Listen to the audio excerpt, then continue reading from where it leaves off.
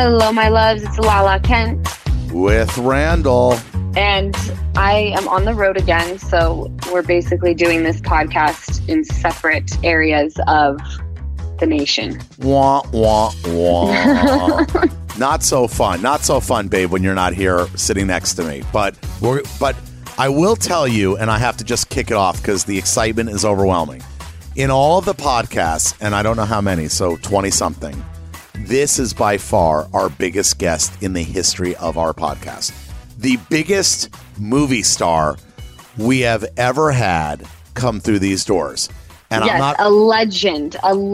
Tell him, baby. Keep pumping it up before we tell him who it is. He's an icon. He's a freaking icon. I mean, like, no matter when you were born, how old you are, you know who this dude is. The biggest. He has more successful franchises, over 2.7 billion lifetime box office. We have none other coming on today for Give Them Lala with Randall. Who would have ever thought? Sylvester Stallone, a.k.a. Rocky Balboa.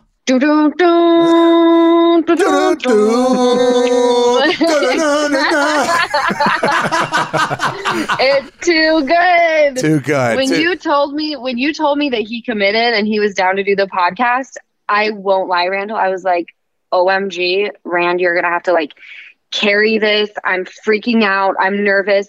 I only talk to Bravo celebrities. I'm freaking out. Okay, first of all, not true, but I know you're freaking out because you actually called me, and I'm gonna let the cat out of the bag. You called me yesterday and said, "Babe, I just want you to know something. When Sylvester Stallone is on, I'm gonna just kind of let you lead the way." First of all, I haven't led the way in this relationship in 4 years, so I don't know what you're talking about. But anyway, I knew you were a little Well, then you should take advantage of this moment. I want to tell you something really interesting. I was talking to, I call him Sly. So I was talking to Sly because I've done movies with him. I was talking to Sly earlier today, and I didn't know this, but he has never done a podcast before. So this is his first podcast ever. So I am blown away by how kind he is being to do this for us. Oh my gosh. And can I tell you something that's you probably won't care about, but I was trolling the gram. No, probably not.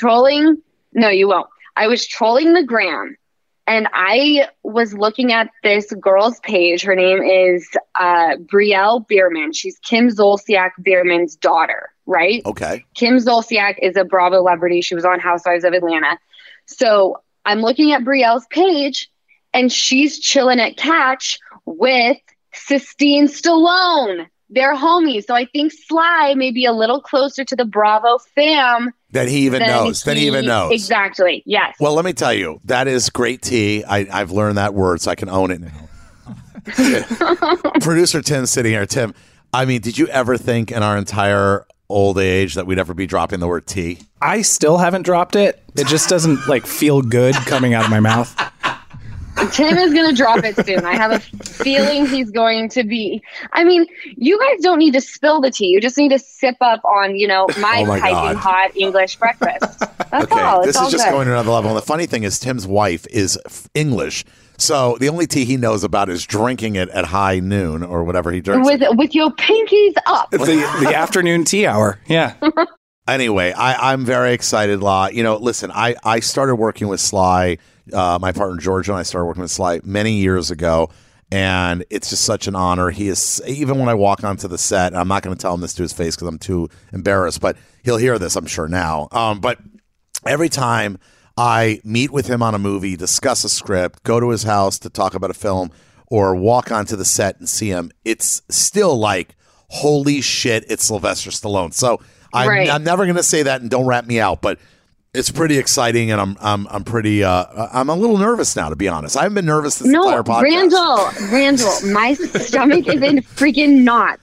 Shit. He's a legend, and I'm not kidding.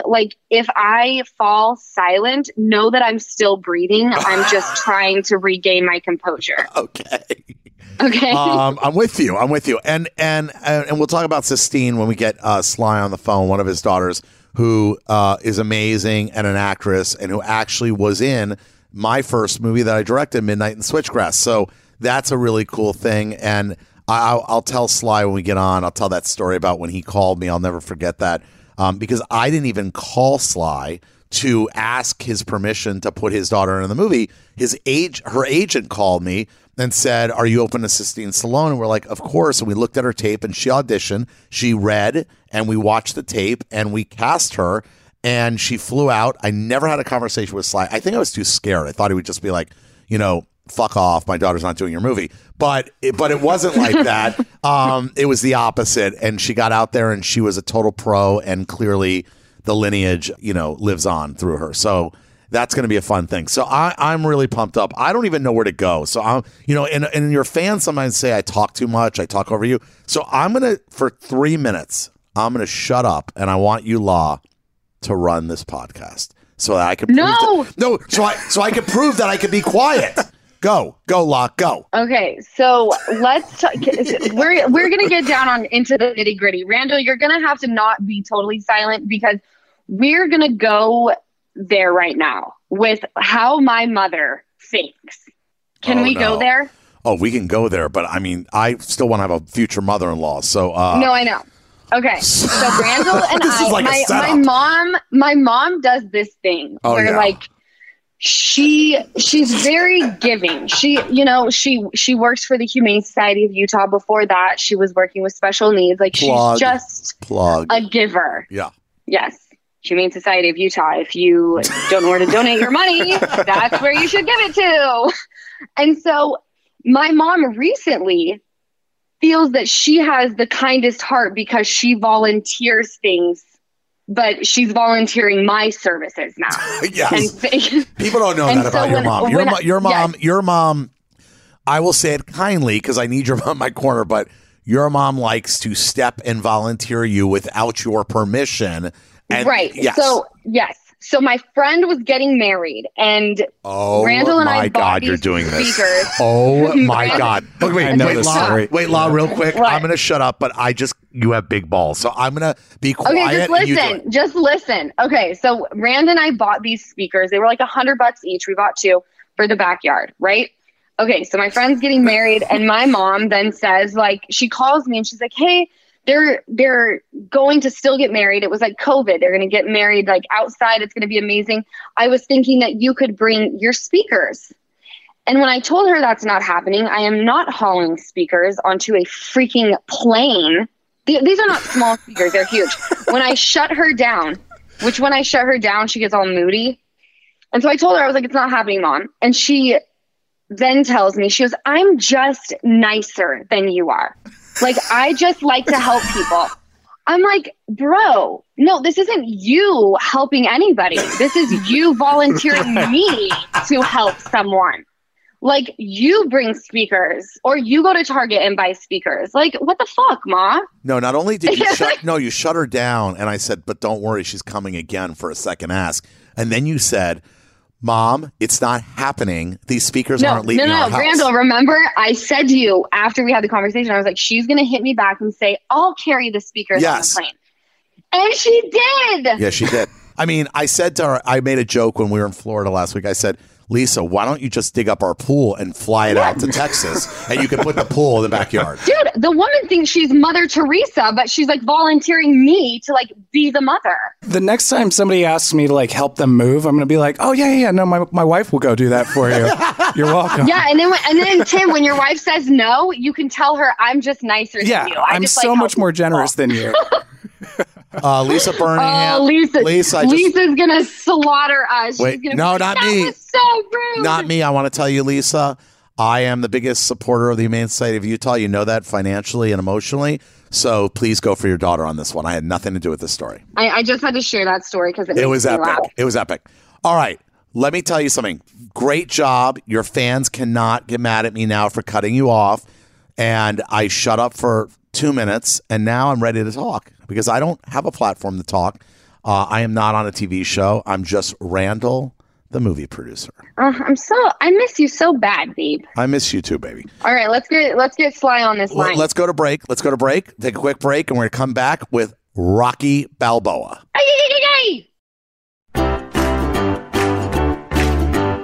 And we are back with the infamous legend Sylvester Stallone. I sound like an outlaw.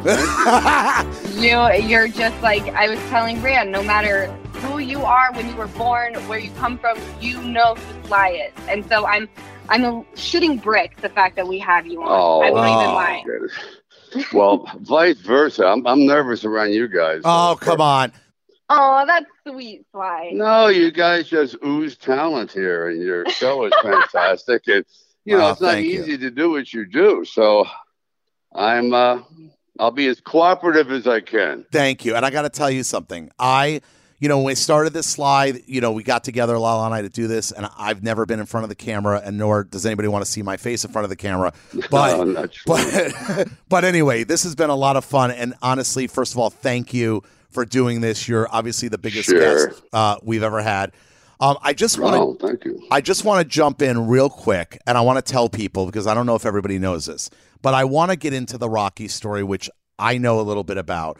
You wrote Rocky in 1975 at age 29 over the course of 3 days. One of the most legendary franchises that you went on to be nominated for 3 Oscars. You won a Golden Globe. It's unbelievable. Can you just share kind of how it started for you to become, who you are? Okay. Well, I was a knockaround actor in New York, and I wasn't getting anywhere because people thought I had an affectation with my voice. It was very, very deep, and I slurred a great deal because of an accident I had during birth, which is a forceps accident that sort of numbed my vocal cords. So no matter what, I always sound like I'm half underwater. So, wow, I didn't know that. Inside. Oh yeah, to me inside, I sound like a Daniel Day-Lewis, or I sound, but when it comes out, I sound like a mafia pallbearer. You know what I mean? It's like, well, how you doing? How you doing? I think it's hot. I like it. Well, the thing is, I finally realized that I'm never going to get cast in anything unless perhaps I sort of do it myself. I realized the jig was up in 1970 when I couldn't even get an extra part in The Godfather. I went, oh, look, I'll be in the wedding scene. I said, I'll stand behind the cake, anything. I said, wow, this is really not looking good. So that's when I started to write, and I had never written before, but I took a job as an usher at night, literally to just record. I had a little recorder, movies like MASH and other vehicles, and I'd go home and I'd listen to the dialogue, and then I started to write new dialogue for the same movie, kind of like as an exercise. Well, anyway, years move on, nothing happens, and I go to Hollywood, and I get some half-baked agent, and I just have an open audition, and I don't even know how I got it. I think a guy named Gene Kirkwood got it for me for Shardoff and Winkler, and they didn't want to really see me, but I think it was a favor. Everyone was looking at their cufflinks, at their watch, you know what I mean? That thing. It's the truth. So they said, oh, thanks for coming. I go, thanks. And on the way out, for some reason, I said, I don't know if it matters, but I write a little bit. And they go, okay, sure. Well, if you got anything, just let me know. And that's it. So I went, wow, the door's open, but I don't have anything.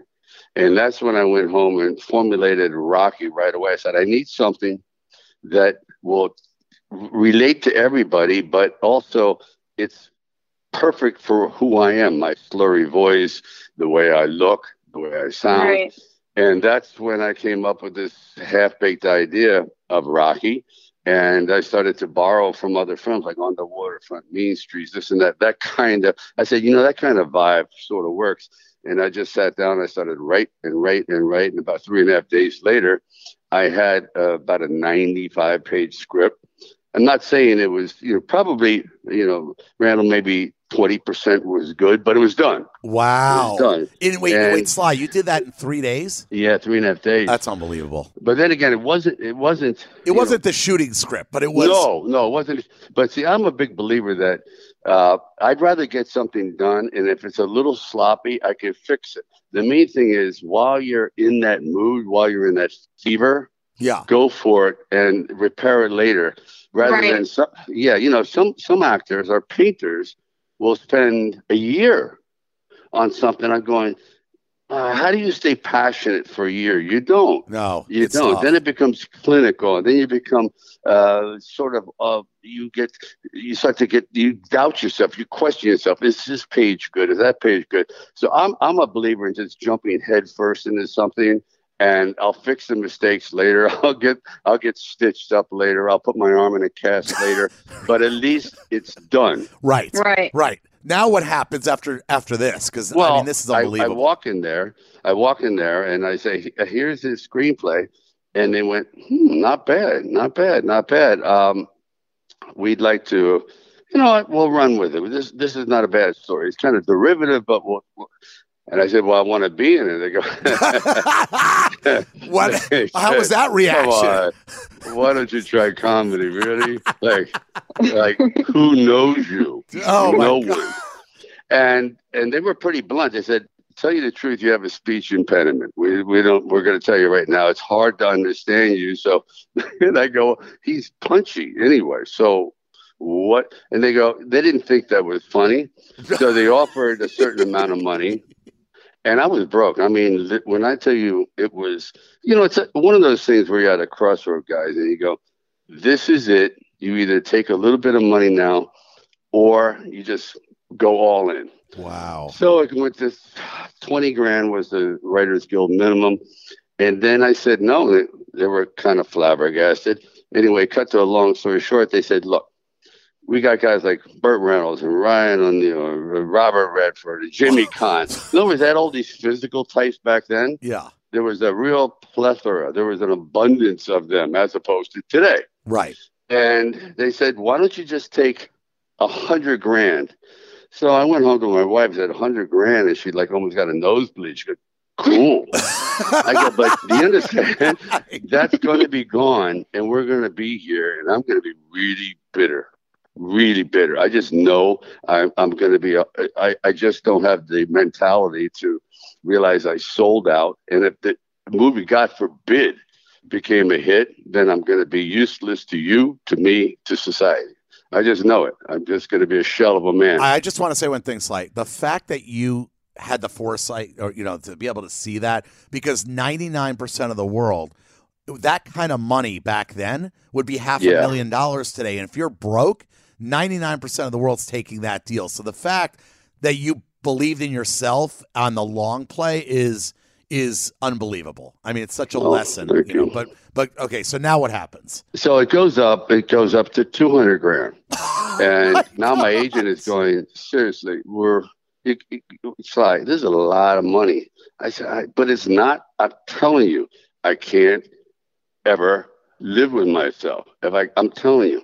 And then it went to $360,000. Now this is now the studio is going, what is this, like a game? He's not worth it. This movie isn't worth it. So they're getting very angry at the producers.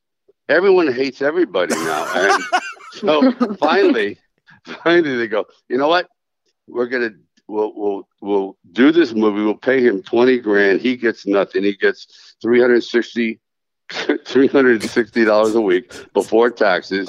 And after 5 days, if we don't like him, we're firing him. And they didn't even know who I was. They go, who is Stallone? Can we see a picture of him? So what they did is they sent over a print of Lords of Flatbush, where I played this 220-pound greaseball. But the lead in it was movie star handsome. His name was Perry King. He looked like Brad Pitt, cleft in the chin, blue eyes, blonde hair, as waspy and big, truly handsome. So they go, oh, we could do something with that guy. And then he said, okay, we'll greenlight the movie. They think I'm the blonde with the blue eyes. And then when it finally dawned on them, I'm the thug-looking guy with the crooked mouth and the brown eyes, it was too late. Seriously.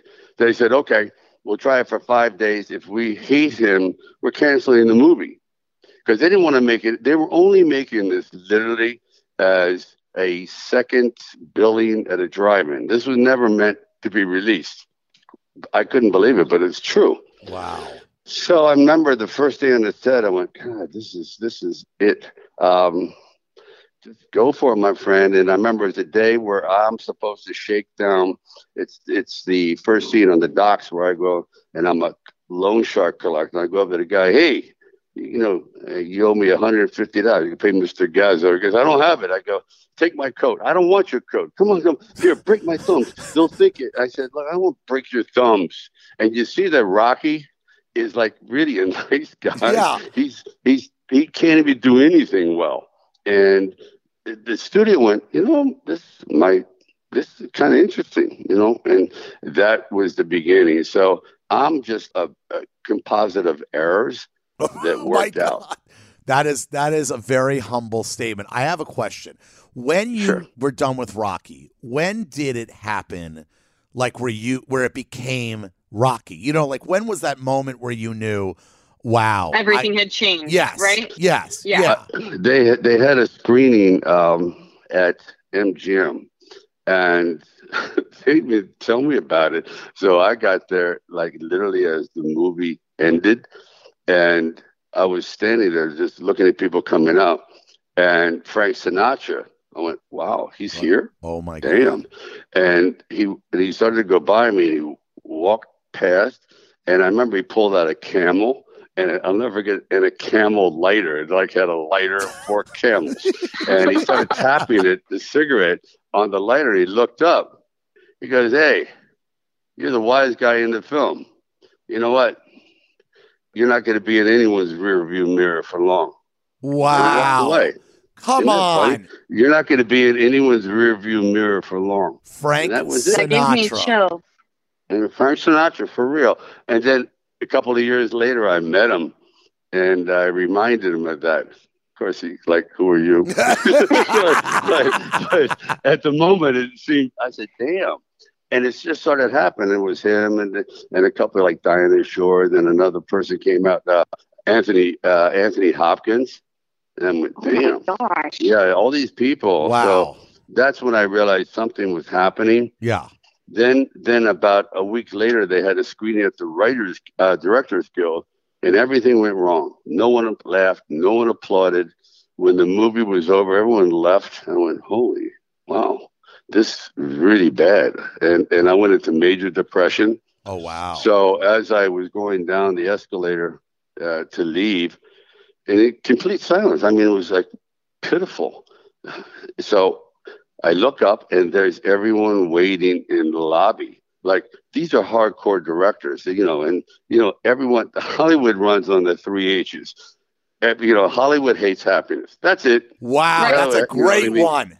It is. Hollywood hates happiness, and you're like, because if that guy succeeds, that means you might not. Right. So it's a really tough crowd, very clinical crowd. And when they were down there and they started applauding, I went, damn, I'm going to be able to buy a house. I'm going to pay for food. I can get my dog back. I mean, all these things started to happen, and so it was when people ask me like, how do you do it?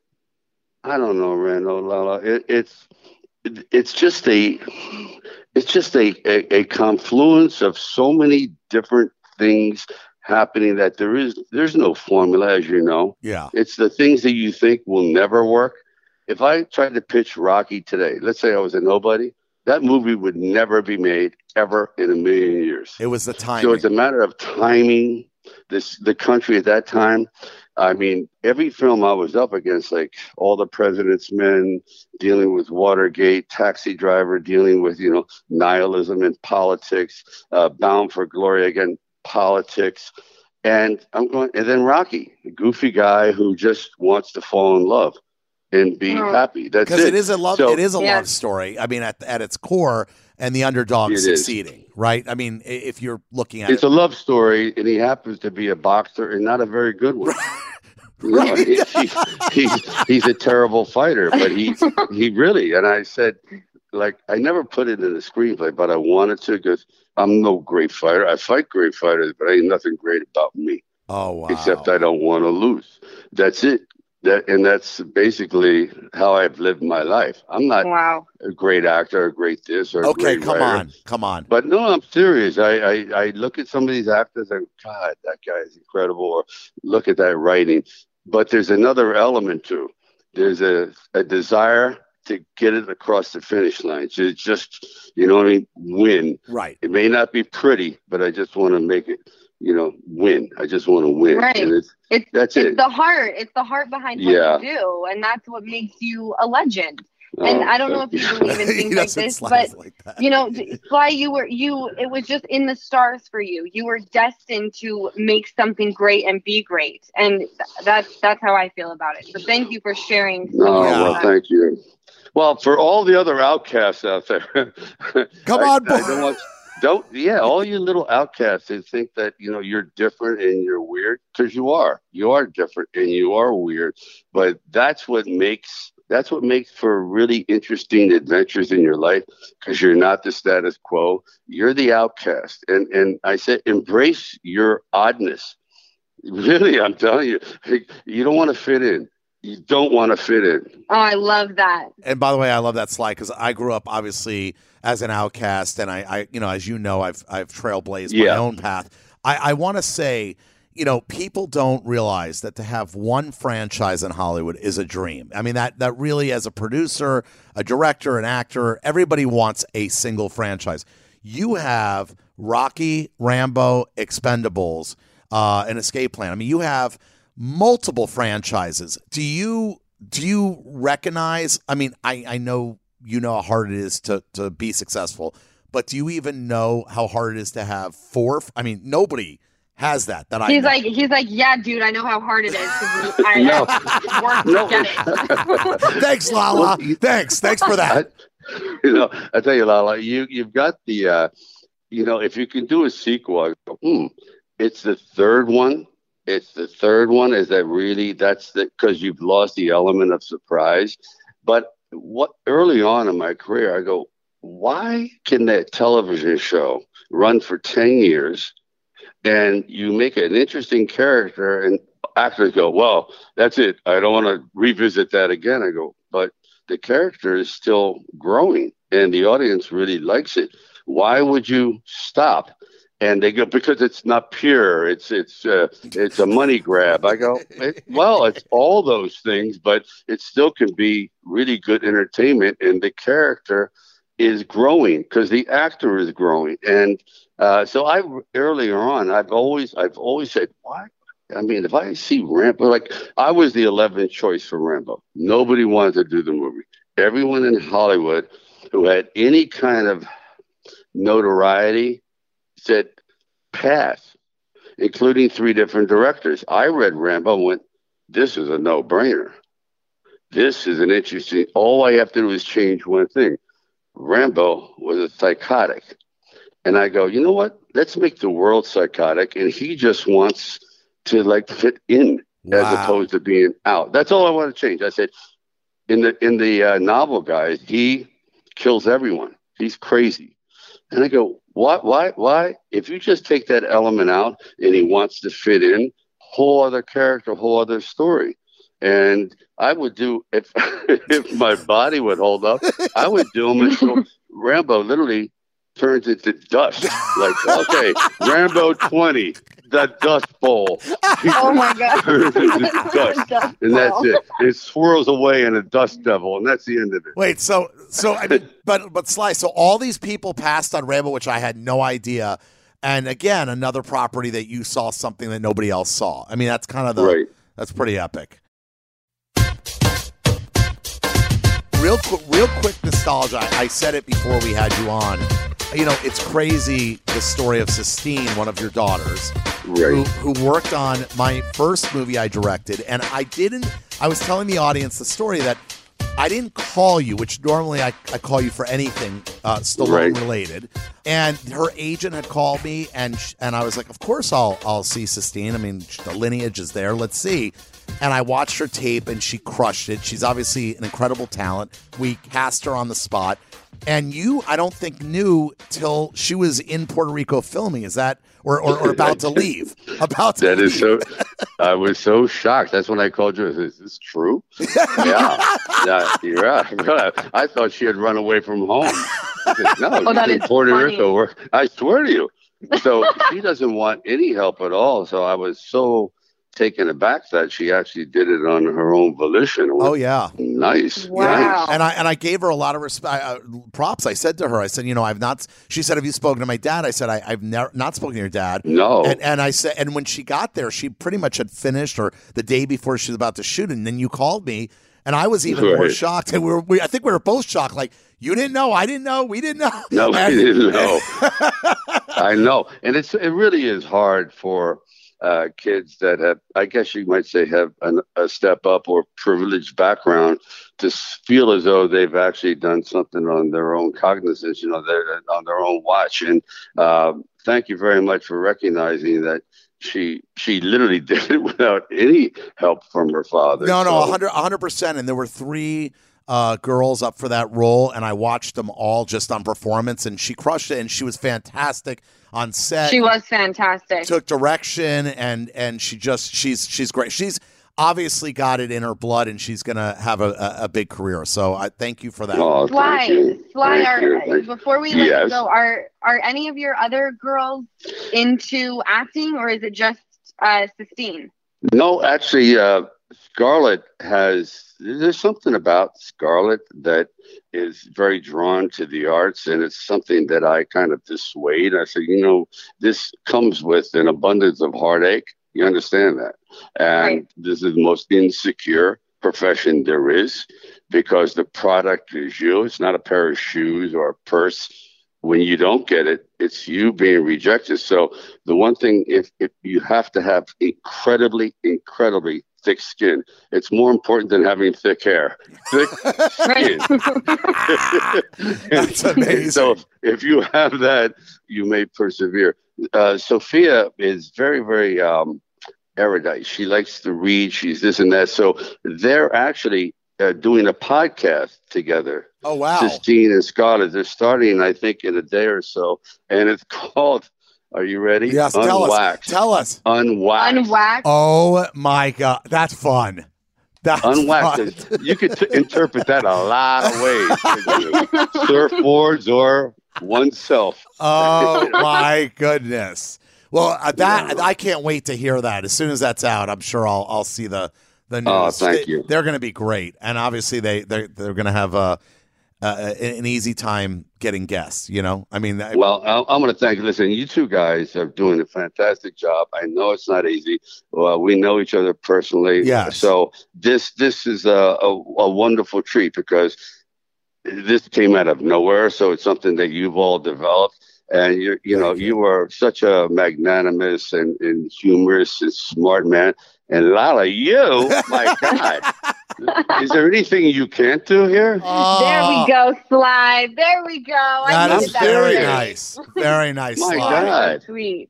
It's so serious. I mean, you ask some nice questions, but you have a certain aura about your show here that I see nothing but green lights and blue skies for you guys. Dude, Sly, you're the best. we are so God. grateful to have you. Thank you, and thanks for being a great friend and colleague and guest. I love you, and I'm appreciative, and we just can't say enough nice things. So. Well, thank you, and we're going to be working together real soon, as you know. Yes, we have an announcement soon on another movie that we're doing together. So you bet. All right, thanks, Sly, and everybody. Thanks, all right, thank you, Sly. guys. I'll Bye, see my you love. later. Wow, La. I'm like shooketh. I'm going to say something. I think that your fans will be happy, because I think that's the first time I was quiet pretty much the entire episode. I mean, by the way, he deserves, my silence, because he is just epic. Epic. He is epic. And every time, I've had the pleasure of being around him in more intimate settings, and you almost have to you have an out of body experience, like when you go through his life, and that he wasn't given a chance, so he was like, fuck this, I'm writing my own script. Like he did the work. There aren't very many stars like him anymore. There's a lot of waiters. There's not a lot of people who go for it. I want to second that. I agree with you. And not only that, to hear that being an outcast makes you unique and special and drives success. I think a lot of us share that same kind of thing. You know, I was an outcast, you were an outcast. And I think that being an outcast as when you're young, we have to embrace that and say it's okay, because that means we're creating our own path and our own way, and we're not going to be a follower. And anyway, look, I've known Sly a long time, and I felt like, wow, he really gave us his heart in this interview, and I felt like he really shared with us things that he didn't have to share, and vulnerability. So if people who are wanting to get in the business or wanting to start their own business, maybe they can take away from this interview that, you know, don't be afraid and just create your own path and be honorable to that. So I'm so moved right now. I'm so grateful, and I'm so thankful for having Sylvester Stallone. I also have to give you, before we let everyone go back to their real life, I also have to give you a lot of credit, Rand, because, you know, we have these guests on and they're very open with us, and they share things that, you know, I think they otherwise wouldn't share if they didn't feel safe. And you and I have talked about this before. This podcast is not we always talk about spilling the tea, but I'm not here to break news. I'm not here to like make you feel uncomfortable, and hopefully a lot of articles are written about it. I just want people to show up and feel like they're in a safe place. And you bring guests on that you've really made incredible friendships with them, so they feel safe with you. So I appreciate also that. Give yourself some credit when we have guests on that share like that. They also are doing that because they feel safe with you. No, and hopefully me too. No, but first of all, I appreciate that, babe, and of course, and I know that they come on because there is a trust and a long history of a relationship. But at the same time, even coming on, you know, they make a decision, and you're right. I think because of our relationship, they open up more. But it is so kind to see somebody of his success sit on our podcast and say, hey, you know, this is what it was like, and I was insecure when I didn't have anything, and blah, blah, blah. And honestly, I really hope our audience embraces these vulnerable, honest, authentic moments that we get with our guests, because for me, everything's about, you know what? Let's take it back a step. Everything's about relationship. You know, our podcast is built on our relationship. That's how it started. But it's also our relationships with everybody else, you know, with our friends, with our circle, with people we meet. And I just am grateful to have you and to have this podcast and a platform for us to share and bring people in that are part of our lives. And Sly was an incredible guest today, and it was just perfect. Well, we are super corny today, super cheesy. I'm into it. I don't think there's going to be any comments in the comment section that say we bicker too much. No, because we are showing mad love to each other. We are. First of all, I want to say something, because I don't read the comments, but you've told me. If anybody says we bicker too much, first of all, we're in a relationship. What do you think? Second of all, I love you, babe, and you love me, and we know that. And I just had to say it out loud. But I have a question for producer Tim, because he is like the movie guru. What is your takeaway from that podcast? Because you've been around Sly on our movies and stuff. Yeah, you know, I was struck by how inspirational he was, and just, you know, making a point to speak to people with aspirations and dreams of getting into the... I mean, I took his comments as much more broad than just the film industry, but, you know, he did speak directly to those young people that are trying to catch a break. But I agree with you. I agree that it was much broader. And I think that no matter what business you're in, after this podcast, you should be so inspired. If you're trying to, you know, I don't know, if you're whatever you're trying to do, start up a new company from scratch in your basement, like this podcast should tell you, go do it. Don't think about it. Don't obsess over it. Just do it. And that's the words I'm going to take away from today. So, Lala, any last words? Because I'm on such a high right now. All I want to say is we just had motherfucking Sylvester Stallone on our podcast. No big deal. I'm going to leave it at that. All right, Lala. All right. Go ahead, baby. Take us out. I'm going to take you out by reminding you that Give Them Lala Beauty has just relaunched. So go to GiveThemLala.com for all of your Lala goods. And we want to thank you so much for tuning in to the Give Them Lala with Randall podcast again. And we will catch you next week. Bye-bye. Welcome to Talkville, the ultimate Smallville rewatch podcast. Guest star Sarah Carter as Alicia Baker, although I didn't really work with her a lot. But Tom did, and they had some real big smoochy scenes. Yeah. Can we talk about that? Could there be any more sex? What was a 3-page makeout scene that just kept going? Good Lord. We get it. They have chemistry. Jump in now or catch up on any of the past seasons of Talkville on YouTube or wherever you listen.